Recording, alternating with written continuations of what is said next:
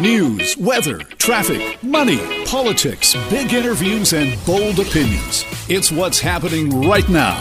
This is Mornings with Simi. In the United States and in Texas, they continue to mourn the loss of at least 19 children and 2 teachers killed at an elementary school. More is also being learned about how it all happened. So let's go now to Reggie Cecchini, our global Washington correspondent, who is in Uvalde, Texas this morning. Hi, Reggie. Good morning. What are we learning about the investigation at this point? What is new? Look, the investigation is ongoing, and law enforcement has said that this is likely going to take some time because they're trying to retrace the steps of a suspect who is now dead. Social media is playing a significant role here because there are messages that are being unearthed and brought to the public light, private messages that the suspect was sharing with people from around the world, talking about or at least alluding to the fact that there was going to be some kind of incident involving harm to the community members here in Uvalde. But they're trying to piece together the pieces here to try and figure out a motive, because at the end of the day, this was a local high school student that, according to the reporting, was bullied growing up, may have had some mental health challenges. But at the end of the day, there are just so many questions as to why he walked into an elementary school, barricaded himself into a classroom, and simply opened fire. Can we talk a little bit about how the community is doing here, too? And I know there is some frustration as well. I've seen stories about how community members wanted to rush into the school as it was happening. There were concerns about the police not moving fast enough. How is the community doing? I mean, look, this is a community that's broken. There are streams of people walking up and down the street towards Robb Elementary, which is still behind police tape, bringing flowers, bringing mementos and balloons and cards. And there is a growing memorial outside of the school, but there is a growing sense of anger and frustration as to why this took place in the first place. And you're right, there is reporting out there from the AP and from the Washington Post that family members wanted to rush into the school and police were stopping them. There was one law enforcement officer who said, look, I have children as well, but we have to remember that in these situations, it's volatile and we can't just have the community running in during an active shooting investigation. But that begs the other question, why was this able to go on for almost an hour before a Border Patrol agent happened to show up and then neutralized and took down the suspect? There's a lot of questions here and there's a lot of grief and a lot of unknowns for these families. Right. And of course, in amidst all of this, the whole gun control debate continues too. And boy, is that one, it feels different this time, that debate, Reggie. Well, I mean, look, gun rights legislation in the United States is difficult to deal with at the absolute best of times because you have two polar opposite views on the same subject. Democrats are saying, look, we need common sense gun laws around the country. That is what's going to stop this from happening again. That is going to stop Uvalde from having to become a shoulder for the next town when this happens down the road. Republicans are saying, look, this is not a gun issue. This is not a gun ownership issue or a Second Amendment issue. This is an issue about mental health. This is an issue that extends beyond the politics of guns, and that's why it becomes difficult to do anything. There is legislation that's been passed in the U.S. House that Republicans in the Senate are blocking from moving forward because politics goes against what they believe when it comes to gun rights, but it doesn't go along with the broad American public. 90% of Americans want to see better background checks. The broad majority in America want more strict gun controls, but because the NRA backs so many Republicans and Republican candidates, Republicans simply aren't going to move. That is why Democrats are trying to make this a kitchen table topic during the midterms. Okay, and I understand is there not an NRA kind of convention happening in Texas this week? And it is something that is rattling the nerves and is creating a seething moment for Democrats, including Beto O'Rourke, former presidential candidate, and the Democratic candidate trying to unseat Greg Abbott here in Texas. We talked to him last night, and he is frustrated and angry at the fact that the NRA is holding this conference on Friday in Houston, 4 hours from here in Uvalde, where Greg Abbott is expected to speak, along with Ted Cruz and former President Donald Trump. There's a lot of frustration in this state right now that on the heels of this mass shooting, the fourth or fifth mass shooting under Greg Abbott, that this is going to be taking place just a couple of hours away. There's a lot of questions here, and again, very few answers. All right. Thanks so much for that, Reggie. Thank you. It's Reggie Cicchini, our global Washington correspondent, who today is in Uvalde, Texas, reporting on the situation down there. And of course, we'll have the latest for you ongoing as the story develops. This is Mornings with Simi. Well, yesterday we got the business case, apparently, for why the government wants to build a brand new and very, very expensive Royal BC Museum. But were all the answers in there? Well, we're going to talk about that. The price tag and all of that is also coming up with Vaughn Palmer. But right now we're checking in with our contributor, Raji Salha, who I know, Raji, you were watching the whole thing, right? Yes, I was. I was really interested not only in the nuts and bolts of what was going to be in this business case, but I was also curious about how the province was going to sell this to, Simi, what is a very, very skeptical public. I see people not very divided on this issue. I'm hearing a lot of folks say, and from, all political stripes, saying, we don't want this, at least not right now. And what they tried to do in the press conference was set up the multiple reasons for wanting or even needing a new institution. And they were focusing at first, I felt, a lot on the message of safety. That, I think, was a PR move because they're doing that, for the sake of the parents who send their kids on these school trips there. Oh, come on, right? Oh, totally. They're doing this to gain voter favor, right? But it wasn't a smart PR move because as soon as you start talking about safety, that point gets quickly drowned out by people who go, you want to talk safety? Let's talk about how our schools need new building upgrades, or how our hospitals are falling apart. You talk to people who work in the Victoria Hospital, and they have major asbestos issues there, to the point where, and I've seen pictures of this, where there are holes in parts of the flooring that are covered up with duct tape because of asbestos. And there are, walls that need replacing in that hospital. There are major issues with other important buildings. So at one point in the press conference, I found this really interesting, was a reporter asked what the real priority here is. Like, why aren't we hearing it very clearly from the government? And then Mark emphasized safety again, but then Simi, she laid out a different point. And this was the argument that cultivating a state-of-the-art facility was to properly house and preserve the rich history of BC as a step towards truth and reconciliation. One reporter from the Globe and Mail said, in an effort to decolonize, and Mark said, no, don't put words in my mouth. That's not what I said. It's an effort towards truth and reconciliation. And that part, I think is interesting because, Simi, in the last year, we have been talking more about truth and reconciliation than we ever have. We've talked about the calls to action, and we have been really big on words in our province, but slow on action. And so the argument is that this new museum would be the way to properly pay homage to our shared BC history, to represent Indigenous histories, and that is a huge step in the right direction. Later on in the show, I'm going to get into the money issues, and I'm sure you'll get into that with Vaughn Palmer too. But I talked to a architect here in BC. He's an award-winning one. He's worked on cultural institutions. He's being sent to the Venice Biennale to represent Canada.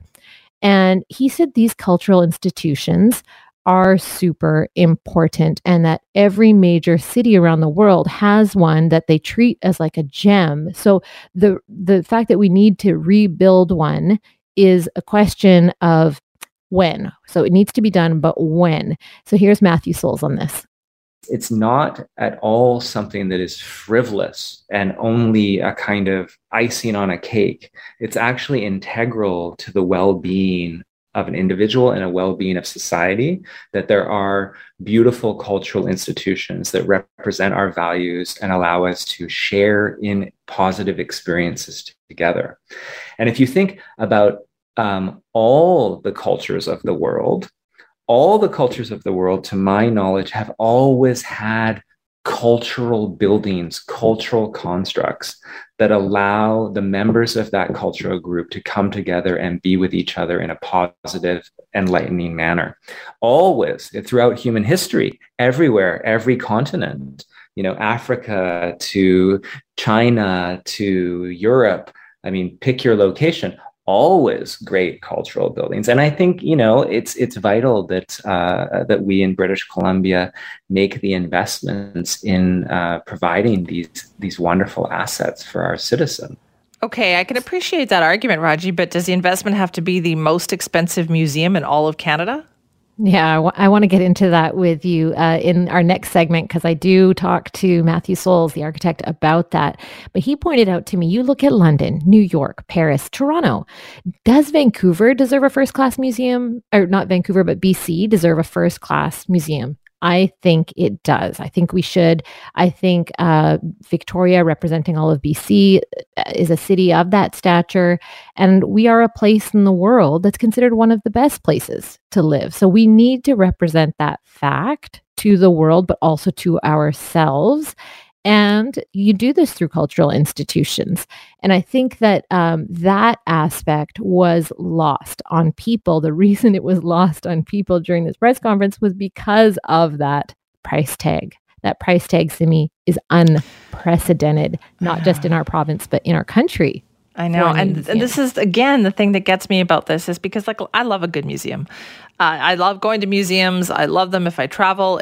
So I'm all about that. But, and this is a very big but, you have to read the room, right? When you're going to do a big project like this. And that's what I feel like didn't happen here, because there's a time and place to build these things.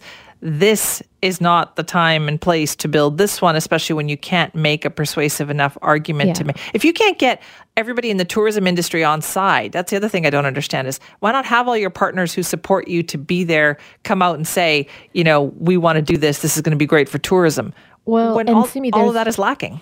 Yeah, there's been support, for example, for other art galleries to take their baby steps and progress towards getting a new building. But let's talk about baby steps. Vancouver Art Gallery has been pleading for a new home since before 2008, when Gordon Campbell announced $50 million for that. Now, that still didn't get the art gallery made. That art gallery is looking for another $50 million from the province. It's not going to happen anytime soon. And then we have seen other projects like this in BC for art galleries and museums inch forward so slowly. But with this project, it was like, why all in? Boom. Yeah. And people got whiplash from how much the price tag was. Exactly. All right, Roger, we're going to talk more about that with you coming up. Thanks. Thanks, Simi. This is Mornings with Simi. It is time now for our series here on 980 CKNW that is called Capacity Crisis, taking a look at BC's healthcare system, where we're trying to explore the direct impact of this crisis on different groups, on different individuals, on all of you out there, everyday British Columbians. And the biggest concerns that we have heard and continue to hear and have over the time that we've been talking about this is access to our system, whether it's a family doctor shortage or any kind of staff shortage, you're waiting for a referral, just everything that is going on out there that prevents you from getting the care that you need. So we thought, let's go to the top to ask these questions. Joining us now is Health Minister Adrian Dix. Thank you for being back with us. Hey, good morning, Simi. Hey, what do you think when you hear all these stories, all these concerns from people saying, listen, I can't get to my doctor. I can't get to a doctor. Listen, I talk to people about these issues every single day, Sydney. So I hear the concerns, perhaps in advance of you hearing the concerns, and understand them. I just want to put a little bit of context there, and a little bit of positive news to start with respect to key issues like access to surgeries. We've gone from the bottom of the list in Canada to the top of the list, for example, in orthopedic surgeries, number 1 in Canada, in key measures of wait times. And this is important. We've done that by a systematic plan, surgical renewal, which has meant hiring 300 surgical nurses, hiring anesthesiologists, hiring medical device processors who are critical to surgeries. The wait list for surgeries is less than it was at the beginning of the pandemic, and that's exceptional work, not by me, but by our healthcare teams. Equally, when you are seeking a diagnostic exam, for example, an MRI, we were worst in Canada. When I became Minister of Health, we did 175,000 MRI exams in 2017. We've gone up to 296,000. When you think of the work that goes into each one of those, that's a massive impact, and it has reduced significant wait times in a significant area of care. We've hired in a pandemic when it's There are challenging labor issues, 30,000 more people to support our healthcare system. So there are real challenges, and those challenges exist in part because of the COVID-19 pandemic, which still really affects our healthcare system. It hasn't really changed that much for our healthcare system in the last month or so, except that it's 1 month longer, the pandemic, and obviously our healthcare teams who have given it their all for 2 years at a maximum of 100% plus are still having to give that, and that has its impact over time. So I think I absolutely hear the concerns, and I think in some important areas we're responding to them by providing better and more access. And in other areas, we've got work to do. I know you're a big believer in urgent care primary centers, but are they working the way that you had intended, and given that they're not fully staffed? We hear reports about how they're funded for dozens of doctors, but in many cases have very few. Well, in fact, they're in our urgent primary care centers. There are about now 330 people staffing them across the province. That's full-time FTEs, right? It's not 2 part-time jobs. It's full-time. So two half-time would be 1 in that circumstance. And we've done 1.3 million in-person visits. And so when you ask, have they been effective? I think the answer is, especially during the pandemic, yes, because everyone out there knows this. We moved from overwhelmingly in-person service of primary care to a largely virtual service in March and April of 2020 because of the pandemic. We responded quickly, and that was important, and we needed to do that to both support our primary care system and to keep getting people access to care. But the additional 1.3 million in-person visits have made a difference. But I just want to put it in context. There are 27 urgent and primary care centers. There are 2,000 primary care clinics in the province. So they're an important response, but they're not our most important response. Our most important response has been something called our primary care network effort, which has been done in cooperation with divisions of family practice, basically family doctors in the community. And we have 59 of those now. We've hired more than 1,000 people, full-time FTEs, full-time equivalents, we call that, full-time jobs, in those positions, and those support the system. But here's what else is happening, and it's absolutely clear. We have an aging population and an increase in complexity of care. We've spent 2 years now where our system's been largely virtual, and there are real challenges in terms of recruitment and retention of family practice doctors. And so that's why we're taking the efforts we're taking now and working with family practice doctors to try and solve some of those impediments so that the system continues to be there for people in the future. Can you give us an idea then of what is happening behind the scenes with that relationship with family doctors to encourage them, to have them feel less stressed, less overworked, to get more of them back into practice? Well, there's 2 sets of issues, right? And they're different for different doctors. But we're working with people, with primary care doctors of the Doctors of BC and others to help resolve those problems. But here's a couple of the problems. The first is recruitment. We have a system, and this is the detail of it, but it's important, a largely fee-for-service system in BC. So 80% of our billings are fee-for-service, and more than 2/3 of our doctors get most of their income from fee-for-service, right? And, for example, in Ontario, it's about half of that. This is by way of comparison, and this has been in our system for a long time, right? And young doctors don't like that business model very much. Some doctors have been around for a while, don't like the business model, don't think it works for them anymore. But a lot of young doctors aren't coming into longitudinal primary care because they don't like that as an approach. Mm-hmm. They don't want to become businessmen people. They want to practice medicine. And that's a real difference. So we've got to, in our recruitment efforts, we've got to make changes to the way the system runs to better recruit young doctors, because we need new doctors in the system to replace those who at any time would be retiring, and add people to our system. We have the largest family practice residency program in the country, but a lot of people don't want to go to what I call longitudinal primary care, which is primary care in the community, led by family physicians principally, and others, of course. And so we've got to deal with recruitment, and we've got to work with our resident doctors, for example, and younger doctors to make sure that they come in to longitudinal primary care. And then we've got to retain doctors because the circumstances have changed.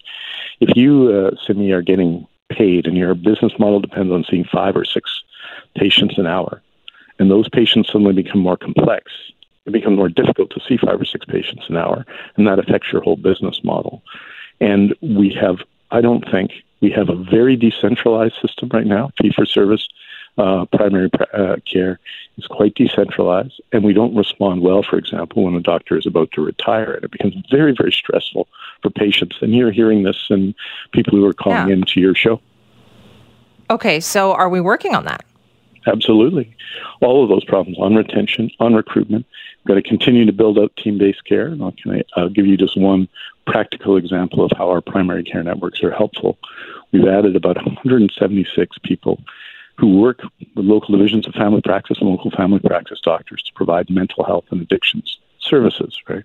This is important for family doctors in terms of the work they do, because doctors will tell you when you talk to them, family physicians will tell you how challenging it sometimes is when they effectively diagnose a patient and then can't refer them anywhere or have to spend a lot of time finding supports or other care for those people. So that's an addition. And that didn't come because I said so. It came because those were the recommendations that had come forward from family physicians. So we have to continue to build out family practice and team-based care, because that's important. All the range of people who provide primary care working to the full extent of their skills. We've got to do a better job retaining family practice doctors and hearing them when they say the business model isn't working for them. And thirdly, we've got to do a better job at recruitment, because we're going to need a new generation of longitudinal family physicians who are really the heart and the foundation of our primary care system. Well, we really do. And I look forward to talking to you more about that. So thank you very much for your time. Hey, right, anytime. Take care, Simi. You too. That's Adrian Dix, BC's health minister, talking about the work that is being done to fix our family doctor problem. And I know we will have more conversations on that. If you want to weigh in, Simi at cknw.com. This is Mornings with Simi. Well, the business case for a new Royal BC Museum is now out there. Well, most of it anyway. What hasn't been redacted is out there. Is it convincing? Is it a good enough argument to convince people that spending almost $1 billion in the current economic climate is a good idea? That's what we are going to talk to our next guest about. It is Melanie Mark, BC's Minister for Tourism, Art, Culture and Sport. Thank you very much for being here. Hi, good morning, Simi. Okay, let's talk about the business case. First off, when I was reading through it, I said nowhere in there did I see a why. Why move forward with this project now? Well, the building, as we know it, is at seismic risk. It's beyond its useful life. We've made it clear through the business case that if there was an earthquake or a flood, that we would be risking our collective history being wiped out. It doesn't meet accessibility standards. It doesn't meet international standards for HVAC standards so that we curate our collections. 1% of our collections are on display because it's just not functional. There are a number of reasons that we need to build a new museum. It's just beyond its useful life. In 2008, the former government was made aware that there was risk to the building. And when we formed government, we went to work quickly on exploring what options we could take to revitalize or repair or build a new museum. And our business case reveals that the best way forward, the most cost-effective way forward, is to build a new museum. But why is this building a higher priority than schools that aren't seismically safe or hospitals that aren't seismically safe? Schools are important to us. Hospitals are important to us. They're all a part of our capital plan. Government has been working very ambitiously and aggressively to update and seismically update schools and build new hospitals. The former government did the work. We're continuing to do that work. Just to give you some context, in 2012 to 2017, $544 million was invested in seismic upgrades for schools. Between 2017, when we formed government, to 2022, $1.2 billion has been invested in seismic upgrades to school. We are doing both. I had explained in our briefing yesterday that this is the public museum. It houses and stores our collective and shared history. And with a risk, it could be wiped out. And that is a decision that we've made as a government, the risk that we're not going to take. But we are committed to doing everything we can for British Columbians, for people to go to safe schools, safe hospitals, and invest in capital projects. Those capital projects are public assets, and people don't often pay attention to buildings and how important they are, but we are doing that work. It's important for our government to leave positive legacies for the next generation. But is this the right time, given the squeeze that we all have on our budgets these days? Is this the right time to build what is clearly, from your budget, the most expensive museum in Canada? Well, the work started over a decade and a half ago. The last 5 years, the public service has been working diligently to look at the best way forward, the most cost-effective way forward, and the business case informs us that we must do this work. We can't risk losing our collective history. 2 floors of the building are below sea level. The Douglas Treaties, Emily Carr's collection. There are 7 million artifacts behind the walls of the museum. There are 27 kilometers worth of archives behind the museum. That is our shared and collective history that informs our way forward. It informs how we look at climate action, how we address reconciliation. It's an important institution. I recognize that British Columbians are faced with challenges right now, and my colleagues are working hard to invest in housing, invest in childcare, invest in hospitals, invest in the people that work in those institutions. We are doing both.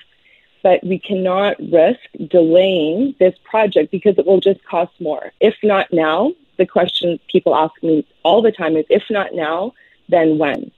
The former government didn't do it back in 2008. We're in 2022. We know more about the importance of museums today and how they are vessels for sharing about our history and understanding where we came from.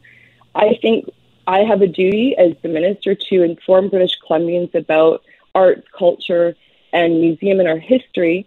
And this building and this institution is going to be an opportunity for more British Columbians to have an understanding and more access to the People's Museum, as I call it. Okay, well, let's talk about the process then that is laid out in the business plan. One, we didn't get enough information about what the concerns were about the business cases. That part was all blacked out. And also any ideas about design, which I think would actually be helpful here so people can see what we're all paying for, was also blacked out. Why not provide that information? Well, this is the first public release of a business case for a vertical infrastructure project. Our government's committed to transparency.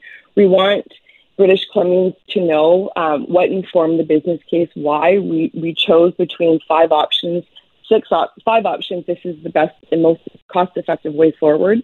The business case, less than 10% was redacted, and that was to protect procurement, so that we get the best design possible for the new building. There are some must-haves. We must have space for the Indigenous collections. It must be seismically safe. It must address accessibility standards. It will be built with mass timber. All of those components are foundational to the museum, but we have a risk of putting out indicative designs because we won't get the best ideas from architects that are going to give us the most innovative options for a world-class museum. We did release some images, but again, those images don't inform what the possibilities are. That's where there's room for engagement from British Columbians, so that more British Columbians can tell us, starting in the fall, what does a reimagined museum look like within the walls of the new museum? Why not then start moving things out and leave the museum open for the time being? Like, why the rush to close it? Well, we're working as quickly as possible. As I had mentioned, there's 7 million artifacts. There are 27 kilometers worth of archives that need to be carefully packed and moved. It's a staged process. That needs to be moved to a lease space, which will, some of the collections and archives will move to the Research and Collections building in Colwood, which is going to open in 2025. But we need to also carefully deal with the material of hazardous abatement. There is asbestos behind the walls. There's lead. It's dangerous, and we need to carefully make sure that we move the fragile archives and then get ready for demolition so that we can quickly move towards building a new state-of-the-art museum. So it's a staged process. It's very, very complex, but we're trying to do it as effectively and efficiently as possible so that people can revisit the new museum in Victoria. So given all the things that you have heard, all the concerns that you've heard from people, and listen, a lot of people support the idea of a new museum. It's the cost and the way it was done that I think a lot of us have some concerns about. But given everything that's happened the last couple of weeks, do you still think this was the right way to go about this? I will say that when we made the announcement on Friday the 13th, it didn't land as I had hoped. We wanted to come forward to the public about what government considered, what the public service has been working on for the last 5 years, about what we have to consider around a new, revitalized or new museum. I believe that we have an opportunity to build a world-class museum that is going to be an educational facility, that is going to advance reconciliation, that is going to invite world-class exhibitions to the People's Museum. And right now we have an opportunity to talk about the importance of museums. I firmly believe that we have a duty to protect our collective history. And I say that because the more we learn about what are behind those walls, it helps inform where we've been and where we're going. And if we don't do anything now, then when? And who will be to blame if action isn't taken to protect our collective history? Minister Mark, thank you for your time this morning. Thank you, Simi. Have a great day. You too. That's Melanie Mark, BC's Minister for Tourism, Art, Culture and Sport, talking about the plans for the new museum. And I know you probably want to weigh in on this, so absolutely, please do. Simi at cknw.com. Are you convinced by the business plan? Are you convinced by the idea that we need this? Or do you think still not the time to do this, not the time to spend this kind of money? You can also call our buzzline 604-331-2899. This is Mornings with Simi. Lots of you are weighing in with your thoughts on this new Royal BC Museum, particularly after you heard the minister responsible, Melanie Mark, make her argument for it about half an hour ago on the show. Keep the comments coming. One person we also heard from as a result of having the minister on the show is actually the opposition leader. BC Liberal leader Kevin Falcon called in because he had concerns, he said, when he was hearing what the minister had to say. And remember, the BC Liberals have pledged to cancel this project if they are elected in the next election. So why would you allow that to happen? Are you still planning on going ahead about that? Well, here's some of what Kevin Falcon had to say. So I know you've said that you would cancel this project if the BC Liberals win the next election, but does that solve the problem of what to do about a museum that still does need some upgrades? Like, what would you do? Well, I would do the upgrades. I think doing the upgrades makes a lot of sense. You know, it's interesting to me that only a few short years ago, they had a $150 million budget for upgrading the building, which is what I think most people could support. Suddenly they're trying to say, oh, well, actually, that would cost more than building a brand new building. That is preposterous. I have been involved in capital projects in the billions of dollars, both in the private sector and in the public sector, and that's just an indefensible position. The fact of the matter is that building is only 54 years old. We could absolutely seismically upgrade that building and fix up the building, deal with the issues that they have to deal with without having to go through this ridiculous exercise of, bureaucrats secretly putting together plans in the dark with the public knowing nothing about it, announcing it on Friday the 13th, spot the irony there, and then, this complete disaster of a public reaction for something that is important to most of us. We do want to have a great provincial museum, but the way they're going about this and the tone-deaf approach they're taking in terms of all the other needs out there just doesn't cut it. All right, that is BC Liberal leader Kevin Falcon weighing in. It raises the question, too, then why so much? Why almost $1 billion? We are anticipating cost overruns, too, to build a museum. Well, what do the experts say about that? So we thought, let's check in with our contributor, Raji Sohal, who's been actually talking to some experts in this field. Hi, Raji. Hi, Simi. Yeah, we've heard from the government. We've heard from the opposition. I did talk to an architect, not about upgrades, because, as I understand it, contrary to what Mr. Falcon was saying there, upgrades are rugged for museums and galleries. These are signature landmark buildings. They have to really wow people. So they can't just be a basic cube. They require a ton. But Simi, cities achieve that goal sometimes at the 200 million mark. Or really outstanding, maybe at the 500 million mark. The closer we get to $1 billion, I think the more nervous British Columbians are getting about this. A lot of people want that new building, I think. But what they don't want is they don't want it now, and they don't want it for this huge amount. And I talked to Matthew Souls. He's an architect. He's also a UBC professor in architecture. He said that museums are one of the most complicated projects for architects.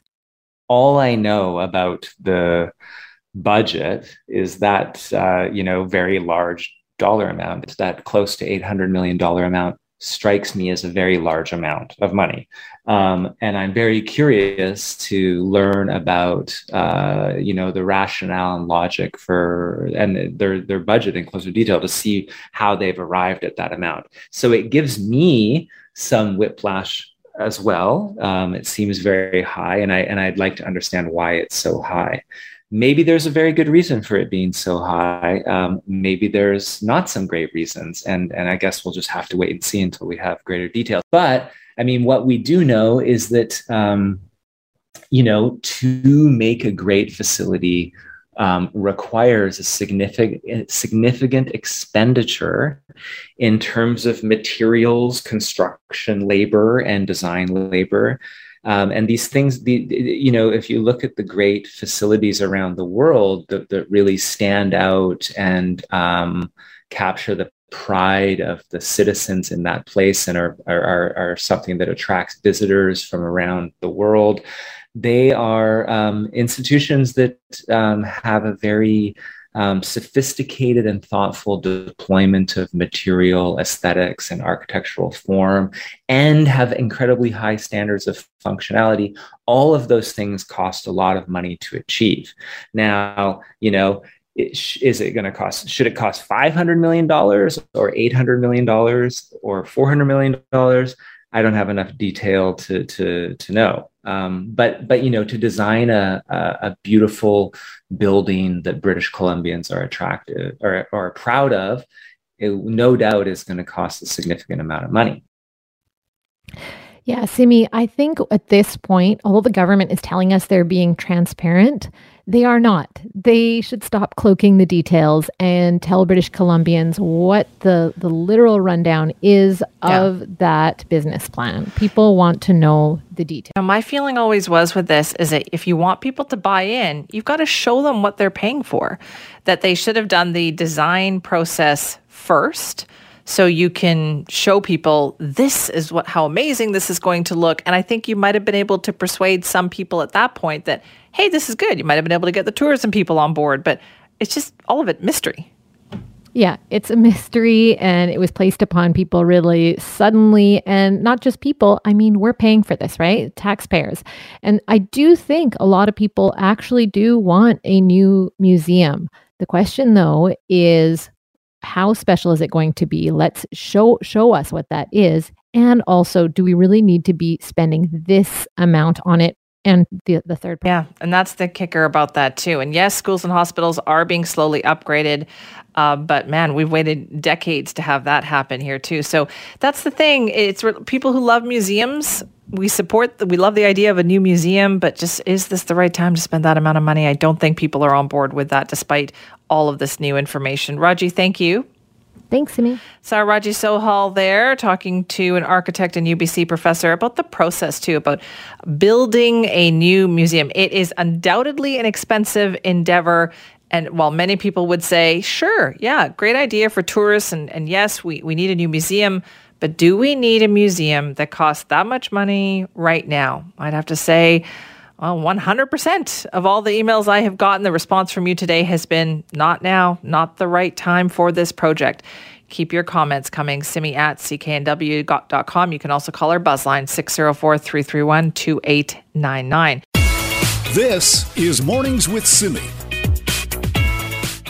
Time once again for our series here on 980 CKNW called Capacity Crisis, BC's healthcare system. And this is where we explore the impact of the crisis on all sorts of groups and individuals and you out there, that is everyday British Columbians.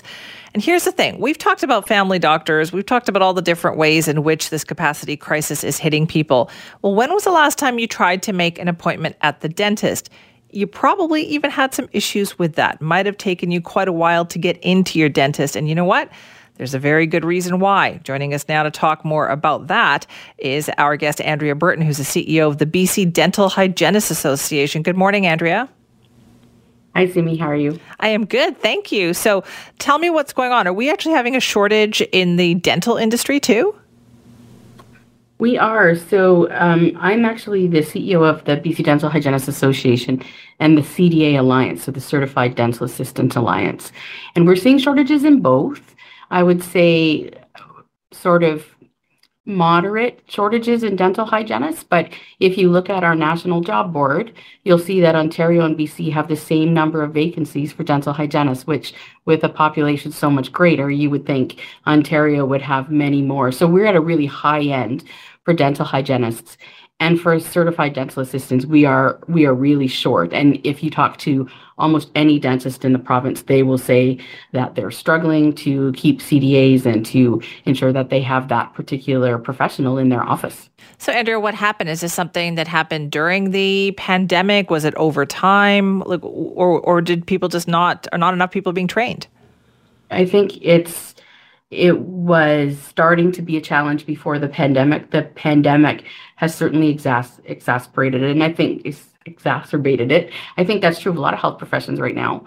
I think there are a lot of people who are really thinking about whether they want to be in health, and you've probably heard that from a bunch of the other professions. Mm-hmm. But, we had oral health, dental offices were shut down for a period of time. And certainly that during that period of time, people started to look obviously for other options and to think about, what I need to do for my future. But we also know that there's lots of concerns around workplace health and mental stress. Most dental hygienists and CDAs working in dental offices don't have any benefits, which is challenging for them. A lot of people like flexible hours, and with the pandemic, work from home options are obviously you can't work from home if you're a CDA right. or a dental hygienist. So I think that there's a whole bunch of reasons. But yeah, it's just kind of coming at a time when we're actually looking at this national dental plan and thinking, how are we going to staff this if we have an influx of new patients? Right. So there must be a lot of job postings out there right now in those positions.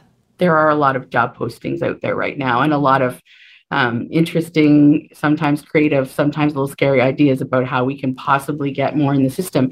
It makes sense to educate more, but it's not something you can snap your fingers and do. Programs have limited capacity, limited number of seats, limited funding from the Ministry of Advanced Education. Most instructors don't want to work 24/7. So, the idea of having the programs run overnight is probably not feasible. But I mean, we really are at this point where people are coming up with all sort of wacky options of how do we actually get more people in the system. All right. Well, I have to ask, Andrea, what are some of those wacky options then? Well, like I said, the idea I have heard of, well, can't you just run them overnight? Can you not just run the courses at different hours? So most instructors, of course, we still have to have instructors and they don't want to work crazy hours. We have people asking if we can get rid of school, summer vacation for people who are on that system. There's been lots of conversation about moving to all online, and there are some online programs that are supportive, but honestly, it's very hard in oral health to train someone fully online. You need to have hands-on, you need to have clinical experience. And so, we are looking at all the options, but there needs to be a real strategic approach to how we're actually going to bring people back into the profession. So what kind of impact, Andrea, then is that having on dentist offices? So if somebody calls to make an appointment, what is going on? So it depends on the office, because some offices have had full staff forever and they're solid and their people have come back. But we are hearing that some offices have had to reduce their hours, have had to maybe cut a day or 2 days out of their schedule, that it's very hard for them to have enough staff that's appropriate. We also know that some offices have had to go to temporary staffing, and that's not necessarily the best solution either, as you can imagine. It's someone who's new to the office and doesn't necessarily have an understanding of how the office works. So, yeah, we are hearing from patients that they have been impacted. They're having a hard time getting an appointment in, and honestly, there's not much an office can do. If they're shorthanded, they're shorthanded. Right. It seems like with so many businesses these days, right? You're just going to have to adjust maybe fewer hours. But is this something that was foreseen, Andrea? Like, did we ever think we were going to have a shortage of dental hygienists or office assistants?